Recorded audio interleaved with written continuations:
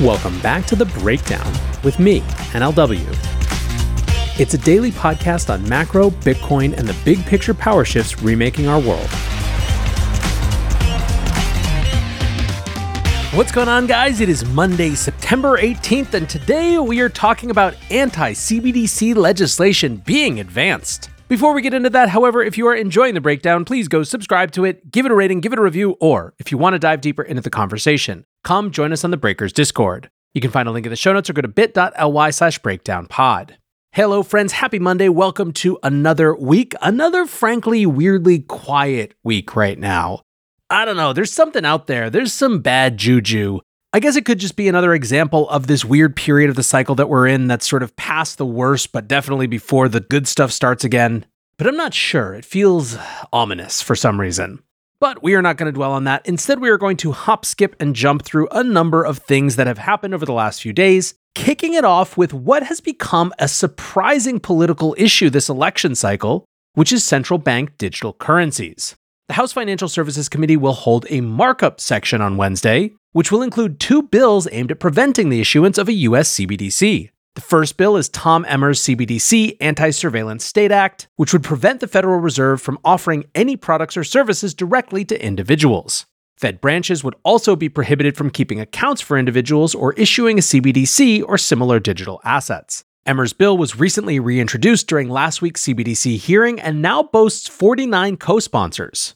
On September 14th, the House Majority Whip tweeted, "A governmental tool for financial surveillance is un-American. We must urgently develop a digital financial system that is 1. Open and freely accessible to all, 2. Without requiring permission from the government or anybody else, and 3. Private, safeguarding the user's identity." In a separate tweet, he had said, "If not open, permissionless, and private like cash, a CBDC is nothing more than a CCP-style surveillance tool that can be weaponized to oppress the American way of life." Now, the second bill is sponsored by Alex Mooney and is called the Digital Dollar Pilot Prevention Act. That bill is structured as an amendment of the Federal Reserve Act of 1913 that would prevent Federal Reserve branches from even conducting CBDC testing and development. Now, of course, senior Fed officials have gone on the record to say they have no plans to issue a CBDC without the approval of Congress. In May, Minneapolis Fed President Neil Kashkari even questioned the need for a CBDC, given the existence of instant payment fintech services. He noted that CBDCs would be a powerful financial surveillance tool and could enforce negative interest rates, but questioned why the US government would have any interest in constructing such a system. Now, all that said, some Fed branches still do seem to be interested in the development of CBDC technology. The San Francisco Fed, for example, recently advertised a position for a crypto architect for a CBDC project, and Project Hamilton was concluded and wound down in December after 2 years of collaboration between the Boston Fed and MIT. Now, in terms of where this legislation actually is, the markup process allows committee members to comment on the drafting of bills. A vote is then taken on whether or not to approve legislation for a full House vote. Both bills are only a few paragraphs long, so shouldn't drag out to an all-day contested affair as we recently saw with the stablecoin bill. Instead, the bills could act as a bellwether for congressional sentiment around CBDCs.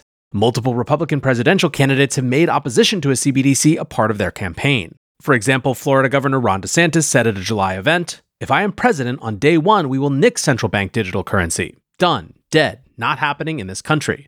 Outsider Democrat candidate Robert F. Kennedy has also been outspoken on the need to oppose the issuance of a CBDC. So given all that, if either of these bills progress to a vote in the House, they could be an opportunity to put members of Congress on record about their support for a CBDC coming into election season. Now, we could spend shows and shows and shows talking about why this seemingly small issue, at least to the rest of the world, obviously I'm not talking about for our audience and our community, but this issue, which is for all intents and purposes very small to most people, has become such a central piece of the opposition narrative heading into this election cycle. I think there are probably a few different elements of it. One, I think it feels to many like an extension of government power, and as we've seen and discussed, it is quite clear that how much power governments have is going to be a major issue. And of course, while that's coming from the Republican side of the House, it's also coming from Democrats. And this is perhaps not surprising. It's not surprising because we're still coming off the COVID period, which brought up major questions of how much authority the government has to be involved in people's lives. And so in many ways, this is an extension of that conversation. I think there is also a little bit of nervousness around technology in general. This is something that we've seen in crypto. It's certainly something that we see in AI as well. And while this is technology in the hands of the government, not technology in the hands of big tech companies, it still has that feeling of lots of data, lots of power, lots of information, big black holes, and not a clear way for citizens to exert influence when it comes to this important domain of their lives. Anyway, right now, there's no one who's really actively arguing for a CBDC, which could frankly be another reason why it's a nice political issue. It gets to stay a little bit, at least, in the realm of metaphor for some of these larger topics, but is still something that can be legislated upon with lower stakes than going after government power directly. Anyways, it's one we're going to keep an eye on to see just to what extent it continues to be an issue in elections, or whether it's just part of this early narrative testing process at this very nascent point in the election cycle.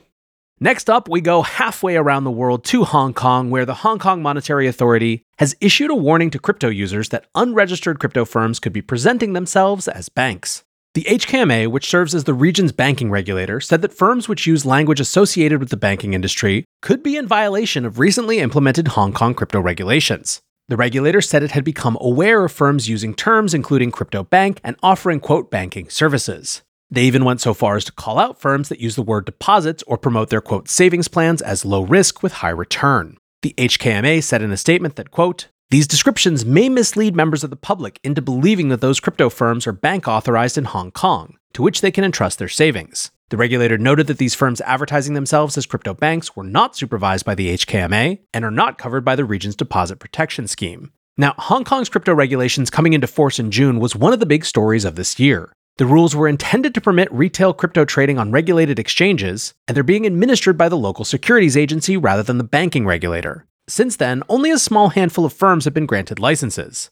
This includes Hashkey and OSL, who were licensed to provide retail trading exchanges, as well as Swiss-based crypto bank SIBA, which has received in principle approval to offer over-the-counter derivatives trading and asset management services. Now, enforcement of Hong Kong's crypto regulations has also begun in earnest. Last Wednesday, the securities regulator issued a warning against Dubai-based crypto exchange JPEX. They allege the firm had been promoting its products and services in Hong Kong without applying for a license. A press release from the securities regulator included allegations that JPEX were advertising their services using the prohibited terms deposits, savings, or earnings. They noted that many JPEX products had, quote, suspicious features, including very high returns of around 20% on Tether, Bitcoin, and Ethereum balances. The regulator also accused influencers and local OTC desks of making false and misleading statements on social media that JPEX had applied for licensing. Following the warning, JPEX employees seemingly disappeared from their booth at the Token 2049 conference in Singapore, where they were a platinum sponsor. And on Sunday, the exchange ramped up withdrawal fees to $999 and also implemented $1,000 withdrawal limits, essentially being a withdrawal halt. Now, JPEX addressed this on Sunday, blaming, quote, unfair treatment by relevant institutions in Hong Kong towards JPEX. They said that, quote, partnered third-party market makers have maliciously frozen funds. JPEX said they were currently negotiating with these market makers to resolve liquidity issues. The exchange promised to, quote, recover liquidity from third-party market makers as soon as possible and gradually adjust the withdrawal fees back to normal levels. They claimed that emergency withdrawals are still being dealt with manually and also announced that trading on their Earn trading platform would be halted on Monday. Now, adding something to the story, on Monday, the South China Morning Post reported that local police had received at least 83 complaints about JPEX involving assets worth around $4.3 million. They say the securities regulator had escalated investigations to the Commercial Crime Bureau on suspicions of fraud. Follow-up reporting said that lawyer-turned-crypto influencer Joseph Lam Chok had been arrested on Monday in connection to promotion of the exchange. Sources also said an office building had been raided on Monday morning. Now, there's a lot that's actually really worth watching here. Hong Kong creating this licensing regime is not just relevant for citizens of Hong Kong, although it certainly is for them. This has been seen, rightly so, as a marker of slightly shifting Chinese attitudes towards crypto in general. When these rules were first announced as forthcoming at the end of last year, it was widely anticipated that it would include a retail trading ban. Remember, crypto trading has been banned in China for the last few years. However, in the wake of FTX, and in particular the US's aggressive response to it, it appeared that the Chinese authorities might be reconsidering their position, and in so doing using Hong Kong as a vehicle for testing the waters on the market without changing any policy in mainland China. In that light, I don't know exactly what this enforcement action around JPEX actually signals. Arresting an influencer certainly sends a signal, but to what the ends of that signal are, I'm just not sure. I do think, however, it's probably worth weighting this issue as a little bit more significant than just a regional crackdown, as it may have bigger implications given the unique role Hong Kong plays relative to China when it comes to crypto. Next up, we move back to bankruptcy proceedings in the US, where Gemini have slammed the proposed settlement between DCG and their subsidiary Genesis, calling it misleading at best in a court filing on Friday.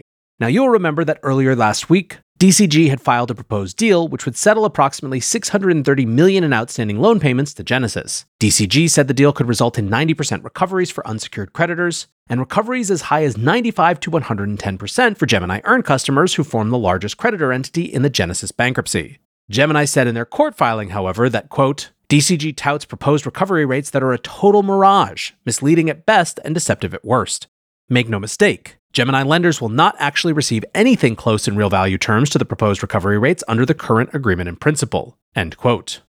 DCG had proposed a repayment schedule for $1.65 billion in total loans over 7 years. Although the agreement had a substantial payment in the first year, criticism of the deal noted that recovery calculations were contingent on crypto-denominated payments becoming more valuable over time. I think the numbers were something like Bitcoin going to 85,000 and ETH going to 8,500. Gemini customers are owed around $1.1 billion, and it appears that taking on long-term risks associated with crypto prices and the continued solvency of DCG are simply not acceptable to them.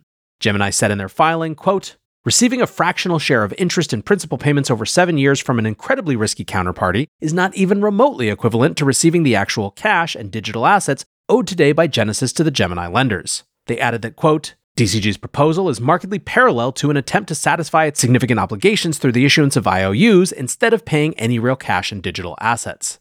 Gemini lawyers also slammed DCG's negotiation tactics, claiming they had made efforts to wear down creditors, quote, in the hopes that they would become desperate enough to take a significant haircut just to move on. On their creditors update blog, Gemini put it even more pointedly, stating that, quote, DCG is gaslighting creditors and testing Earn users' resolve by baiting them with false promises of high recoveries. Now, hanging over the current state of the Genesis bankruptcy is the firm's right to exclusively propose recovery plans. The judge had granted a 30-day extension to the exclusivity period through to early next month. That order was contested by Gemini and ended up falling short of the 60-day extension requested by Genesis. After the exclusivity period has elapsed, creditors will be able to organize their own proposed deal to bring the bankruptcy to a close.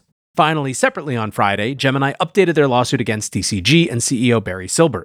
They now include 4 direct allegations that intercompany loans between DCG and Genesis were designed to, quote, make the market believe it had actually fixed Genesis's cratering financial condition. So there you have it. There are a number of other things that happened over the weekend or around the end of last week that we may touch on in conversations later. Mark Cuban got fished for almost $1 million, for example. The New York Times leaked parts of a 15,000-word Sam Bankman-Fried ramble that amounts to a very self-pitying reflection on the state of affairs. And Google's head of Web3 is begging the industry to build something actually useful. For now, though, we are going to wrap it there. We're going to get to the hard work of building back this industry from the ground up. I appreciate you hanging out here with me as we go about that work. So until next time, be safe and take care of each other. Peace.